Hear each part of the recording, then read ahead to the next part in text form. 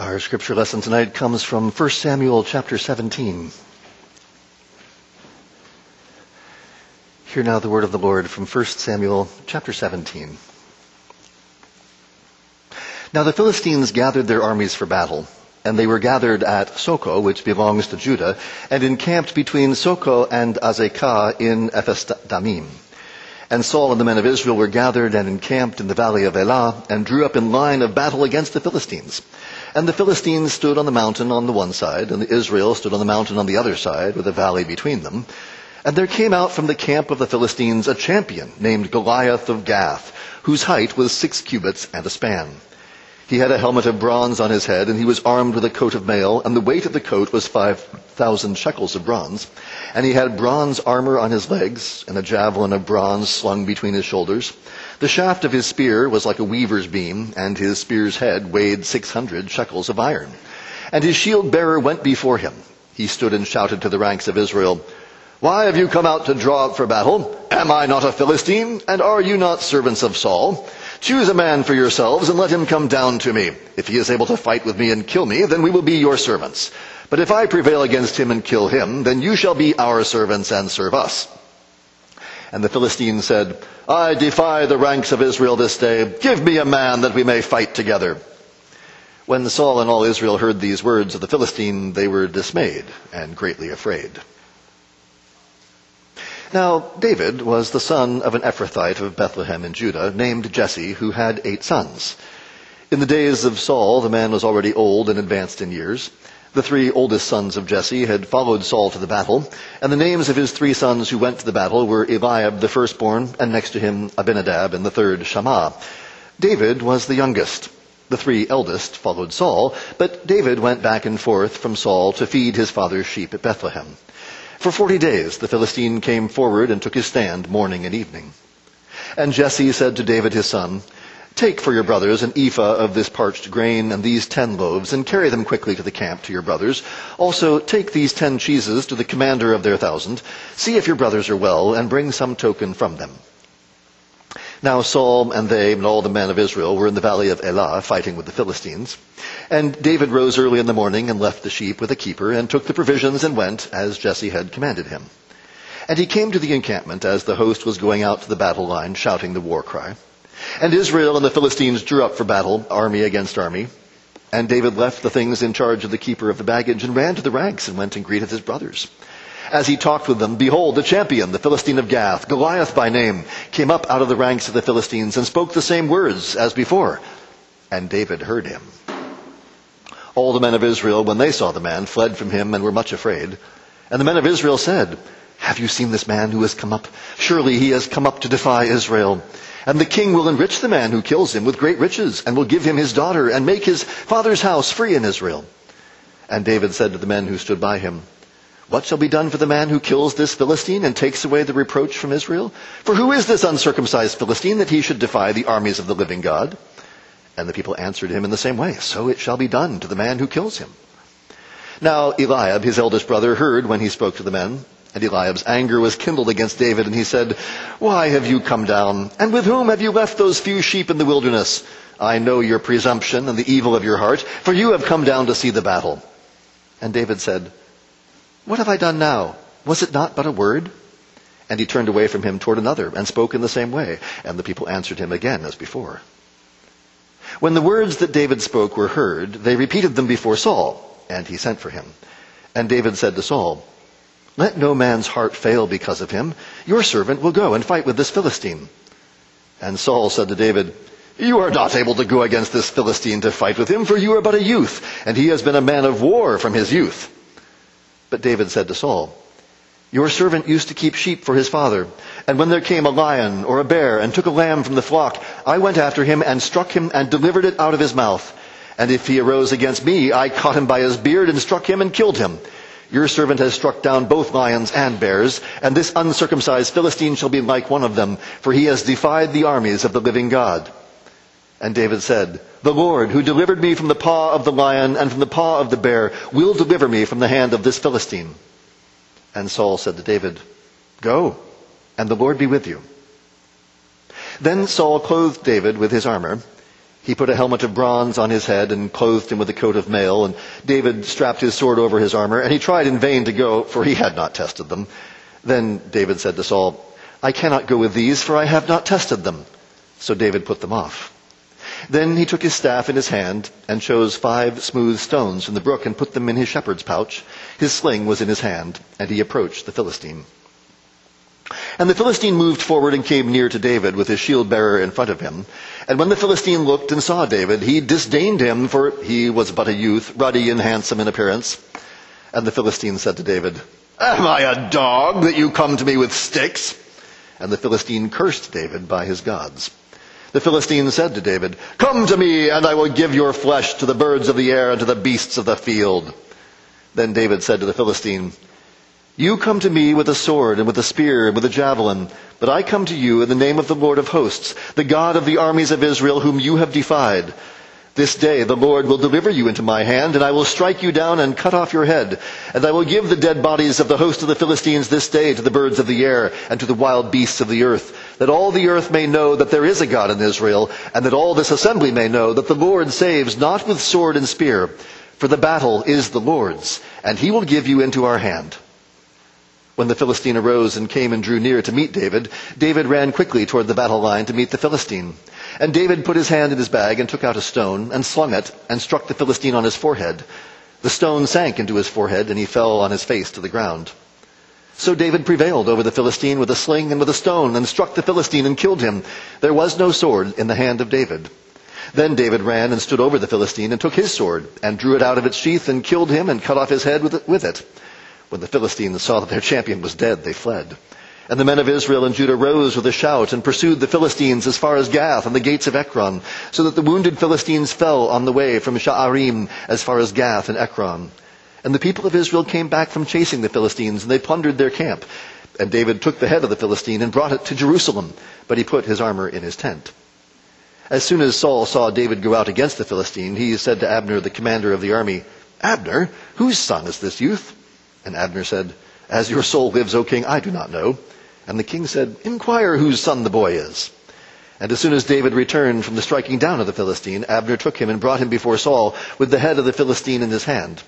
And Saul said to him, Whose son are you, young man?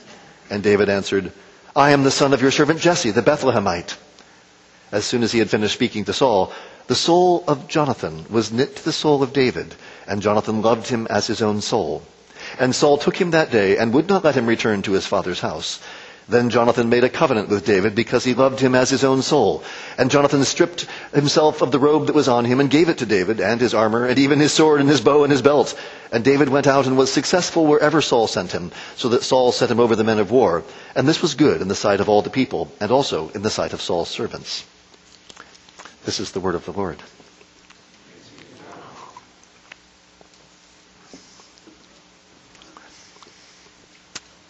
You often hear sermons focus on, what is the Goliath in your life? So what's the big issue that you face? God was with David, and so God will be with you. So go out there and slay Goliath.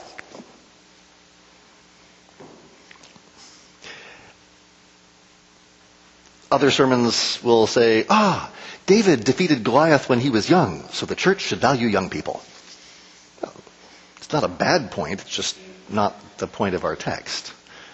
Or, David was a man after God's own heart, so you should follow your heart. Now, there's something tragically absent from all of those approaches to this text. Christ.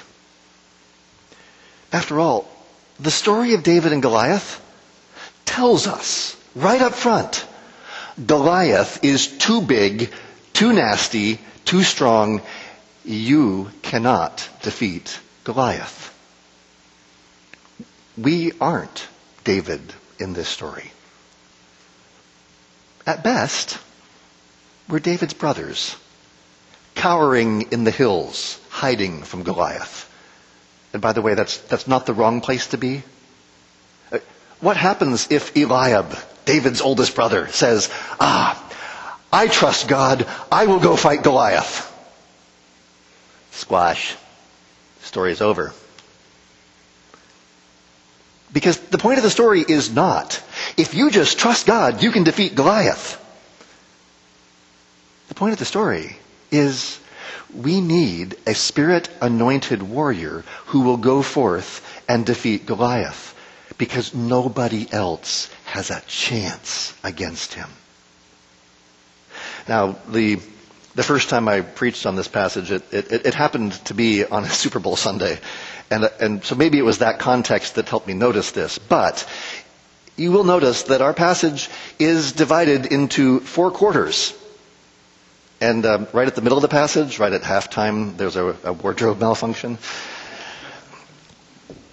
But really, this outline does show us what's going on in our passage. As Saul gets benched, and the second string is brought in, and then, of course, after halftime, David gets ahead and takes the lead.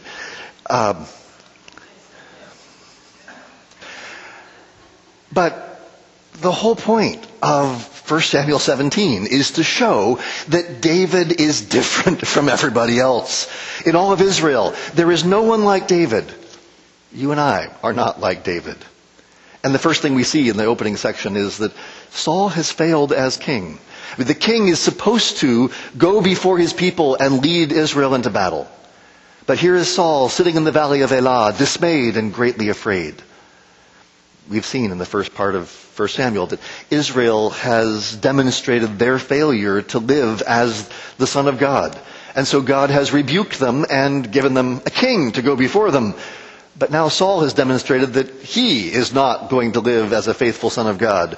And so both Israel and their king are quaking in their boots as Goliath of Gath stands there breathing threats and violence against Israel. Now, we can appreciate why Saul is wimping out. Goliath is an impressive opponent. Saul had been the consensus pick as king. He was head and shoulders taller than all the Israelites. And now he's faced with a man who is 6 cubits and a span, which that could be as tall as 10 feet.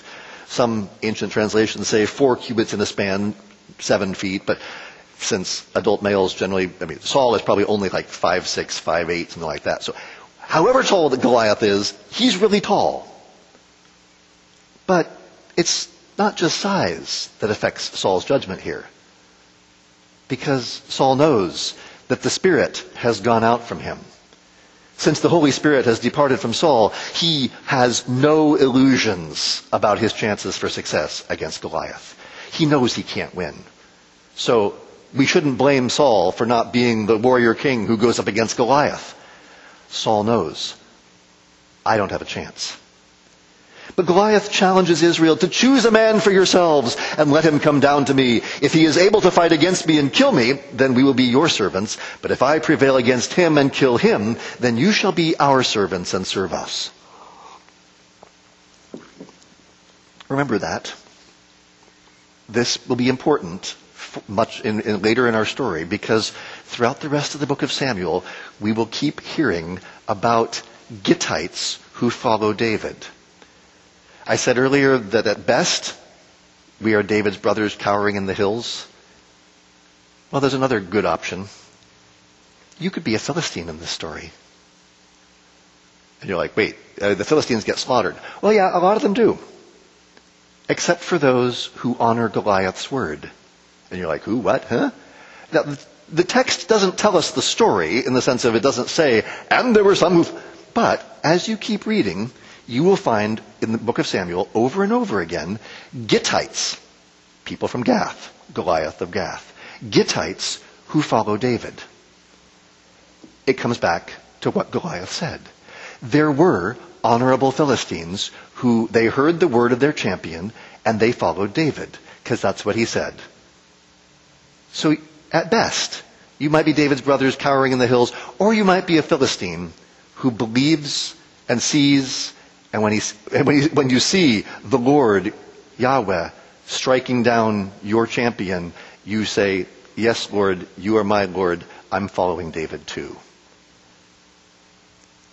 It's another one of those great stories of how God did keep bringing Gentiles to himself, even at a time when Israel wasn't following him very well. Now, our text goes into great detail about Goliath, and besides his height, we hear about his coat of mail weighing probably around 125 pounds, and a spearhead about 15 pounds. I mean, this dude is big, strong, gnarly. Nobody has a chance to defeat him in hand-to-hand combat. But if you've been paying attention to the previous chapter, we already heard that man looks on the outward appearance, but the Lord looks on the heart. So Goliath's weighty appearance should not be the final consideration. Now, you may have noticed as we read that our text now sort of slows down. Verse 12 takes us away from the battlefield to the little town of Bethlehem. Now, David was the son of an Ephrathite of Bethlehem in Judah, named Jesse, who had 8 sons. An Ephrathite of Bethlehem. Ephrathah was the old name of Bethlehem, and its use cannot be accidental. Bethlehem has played a key role in Israel's history, and especially in the book of Judges. The last 2 stories in the book of Judges are all about people from Bethlehem. And for that matter, the whole book of Ruth takes place largely in the little town of Bethlehem. So perhaps a better way of saying it is that the authors of Judges and Ruth paid special attention to Bethlehem because they're writing in the time of David or afterwards. But Bethlehem has a number of interesting roles in redemptive history, and particularly when it's called Ephrathah. What's going on here? Ruth mentions that Elimelech and his sons were Ephrathites. But who was buried in Ephrathah? Rachel, Jacob's beloved wife. The mother not of Judah, the mother of Joseph and of Benjamin. In other words, in our story, Rachel's blood flows not in the veins of David, but of Saul.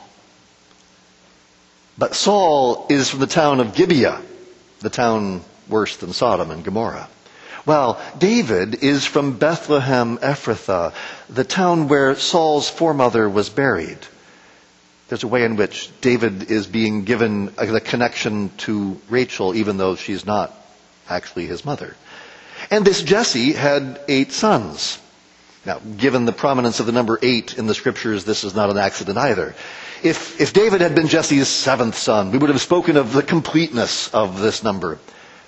But this is Jesse's 8th son, showing that completeness is not enough. 7 won't cut it.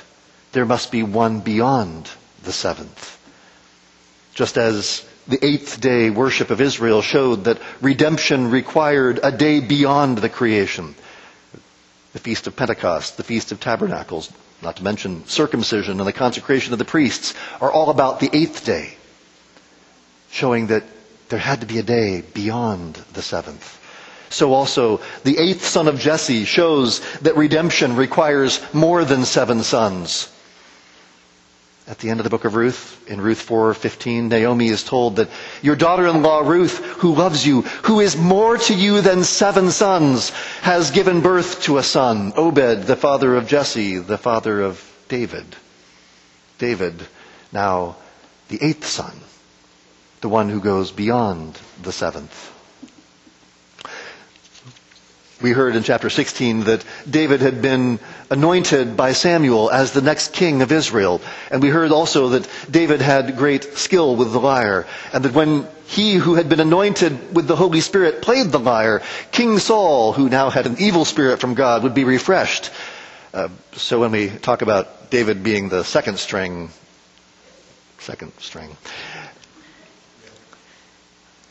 and David's going back and forth from Saul to feed his father's sheep at Bethlehem.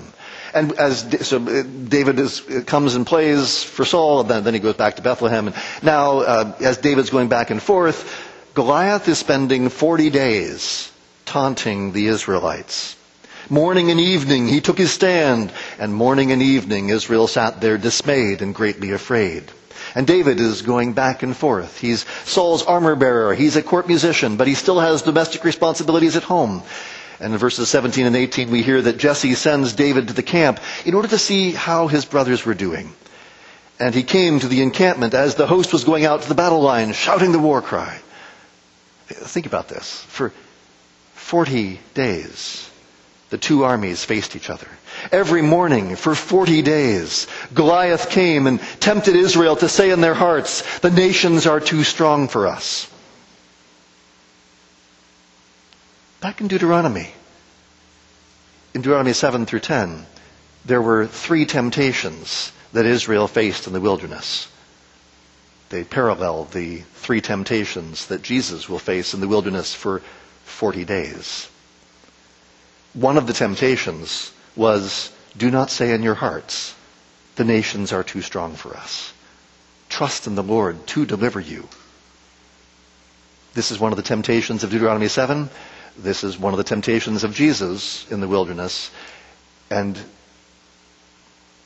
Jesus' great-great-great-grandfather, David, faced it with Israel. And David heard him.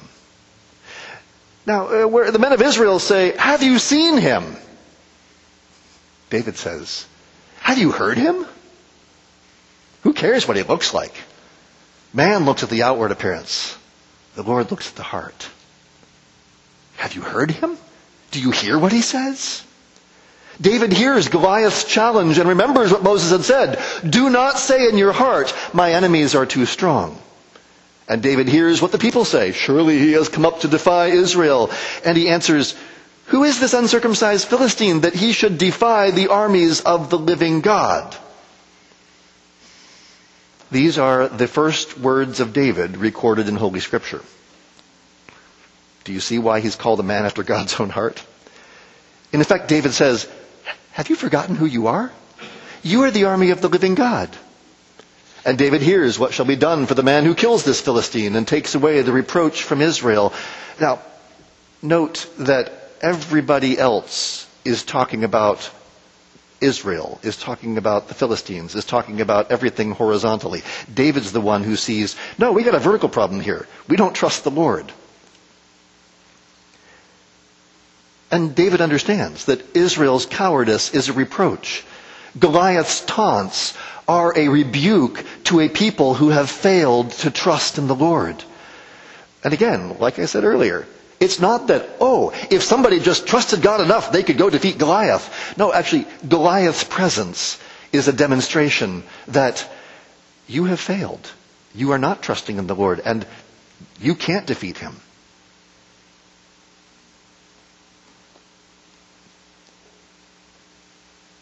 But Eliab, the eldest brother, grows angry with David, the little pipsqueak. Why have you come down? With whom have you left those few sheep in the wilderness? I know your presumption and the evil of your heart, for you have come down to see the battle.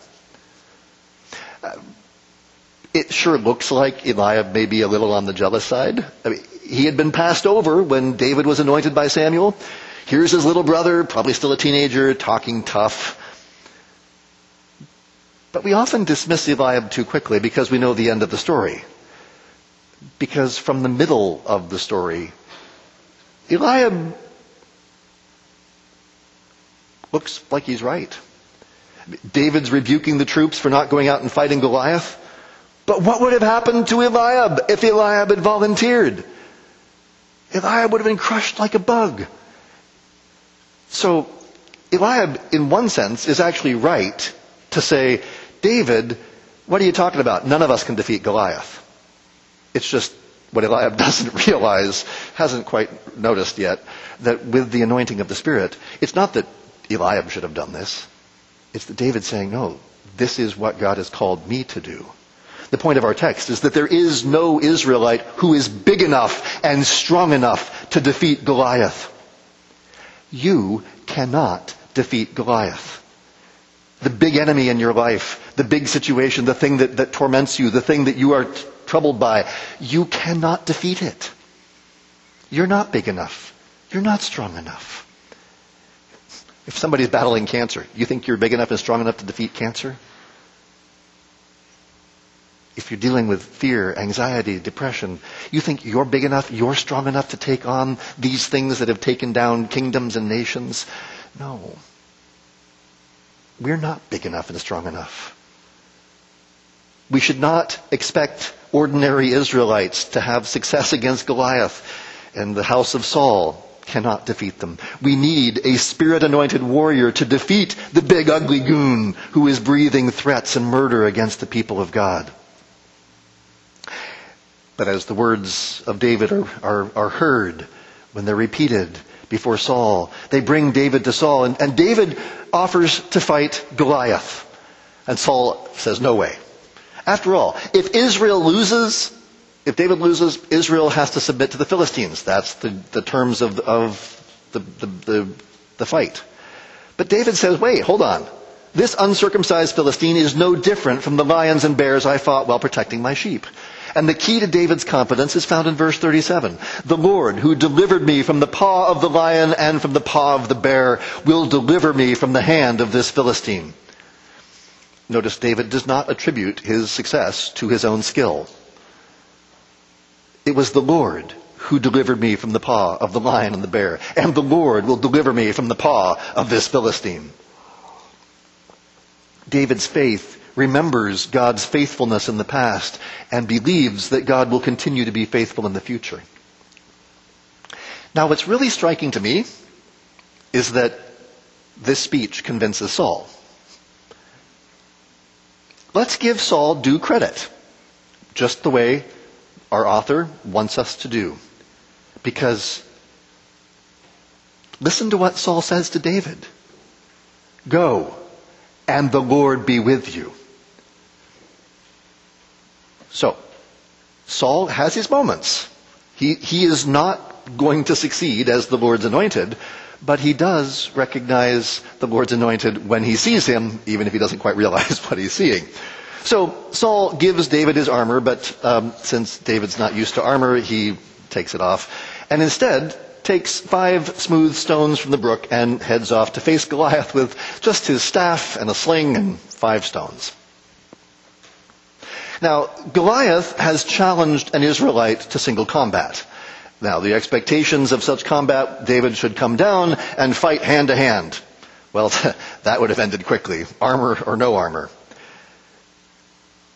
David's choice of a sling as his weapon actually neutralizes all of Goliath's advantages.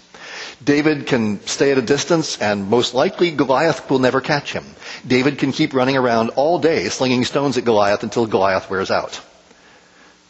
So, in theory, Goliath at this point could simply say, oh, come on, go away, I'm not fighting you. That's not what I signed up for. That's not what I challenged you to. I challenged you to hand to hand, bring your spear, bring your sword, come on down here, let's fight.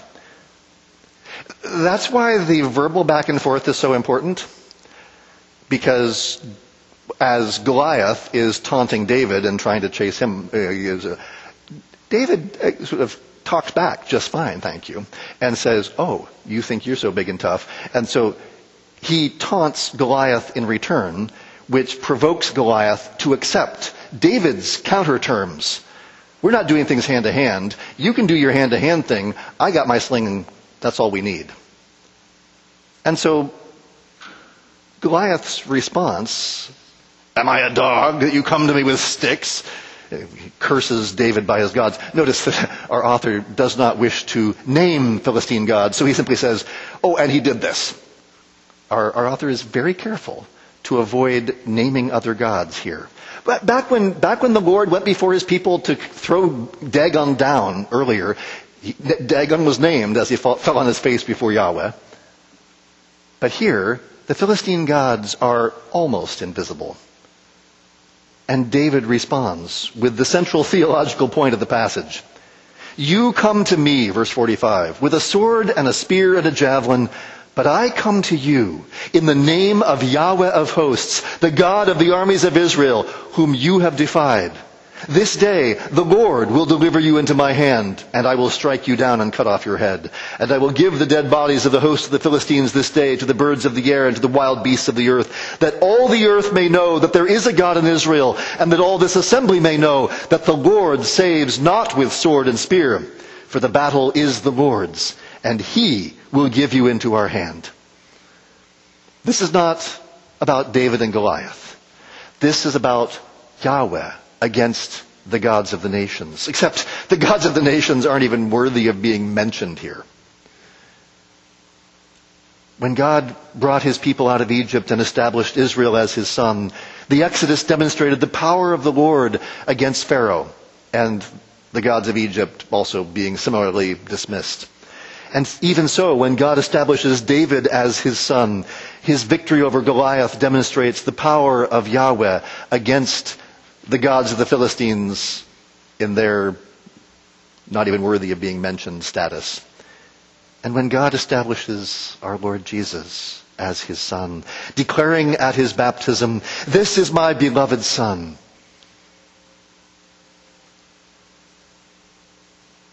our Lord Jesus goes out into the wilderness for 40 days to be tempted by Goliath for 40 days.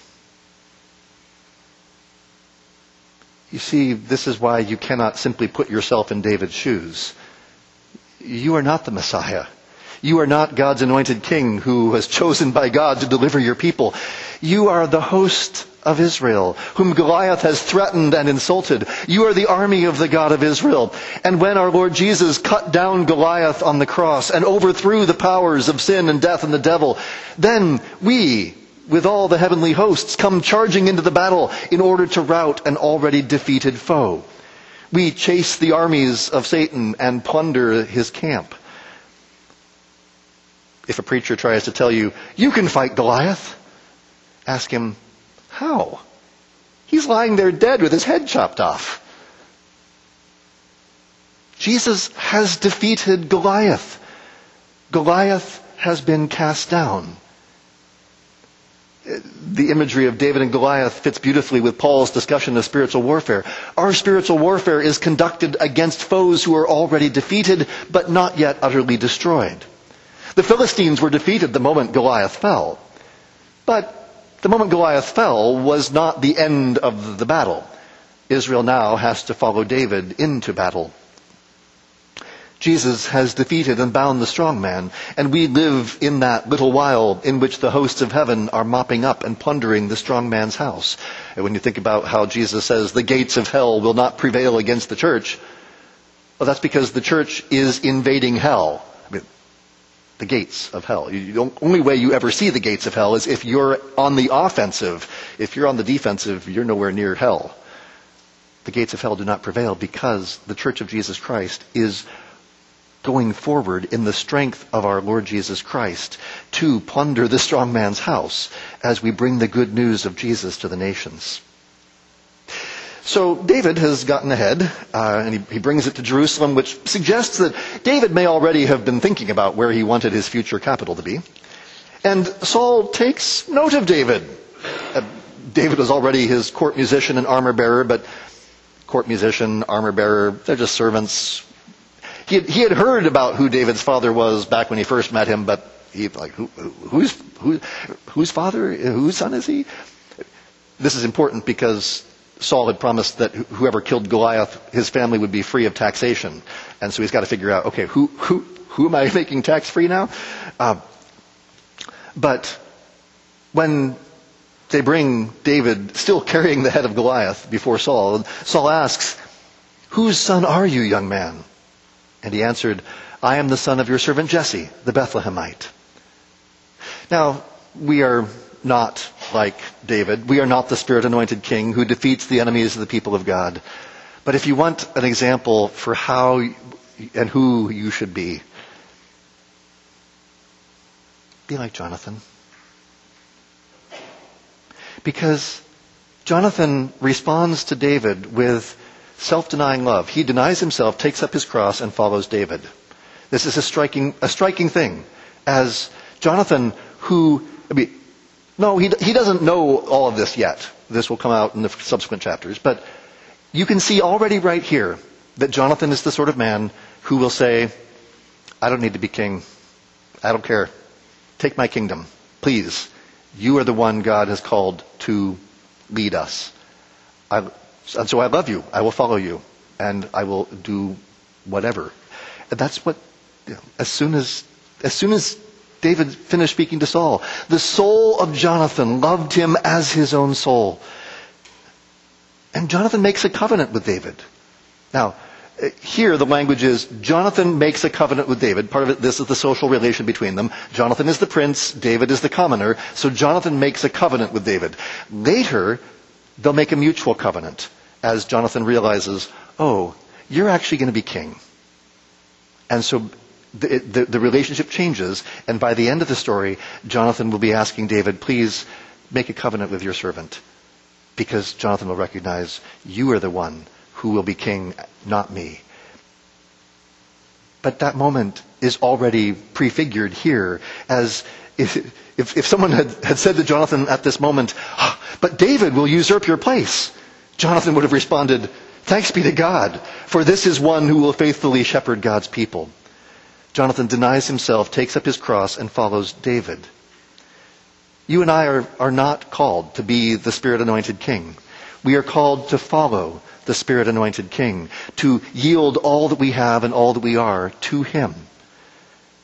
And so David went out and was successful wherever Saul sent him. So that Saul set him over all the men of war. And this was good in the sight of the people and also in the sight of Saul's servants. Well, that sounds like Saul is being like Jonathan. But as we'll see, Saul does not yield all to David. Saul tries to use David for his own advantage. And this is the danger for us. Saul looks pious and good, but in reality, Saul is all about Saul. And we do that too when we try to use Jesus for our advantage, when we try to use God's Spirit-anointed conqueror as our personal agent, when we try to seek our own kingdom. We need to learn that if you will not bow to God's Spirit-anointed warrior, pretty soon you won't have any kingdom left at all, and our little kingdoms of one disintegrate into nothingness. But if we are like Jonathan, then we say, kingdom? What kingdom? You are the one that I love. I will follow you. Oh, Lord our God, have mercy on us and help us, we pray, because we too often try to build up our kingdoms and seek first our own advantage. Have mercy, O Lord, and forgive us. Renew us by your Spirit-anointed warrior, your Son, our Lord Jesus Christ. May his good Spirit rest upon us, that we might be made more and more like him who loved us and gave himself for us, that we might deny ourselves, take up our cross, and follow Jesus, and walk humbly before you, trusting that you will continue to do what you have promised, that you will continue to establish your kingdom, that your word will continue to go forth. We pray, Father, that even as your word has gone forth throughout all the nations this day, that your word would accomplish the purpose for which you have sent it, that many would believe in the Lord Jesus Christ and be baptized in his name, and that your gospel would triumph and flourish and increase and grow. Lord, have mercy. Help us in the coming week to live as those who belong to Jesus, as those who have been crucified with Christ. It is no longer we who live, but Christ who now lives in us. Help us to live as those who belong to Jesus, as those who now love him and walk before you daily. Strengthen us now this night, we pray. In Jesus' name, amen.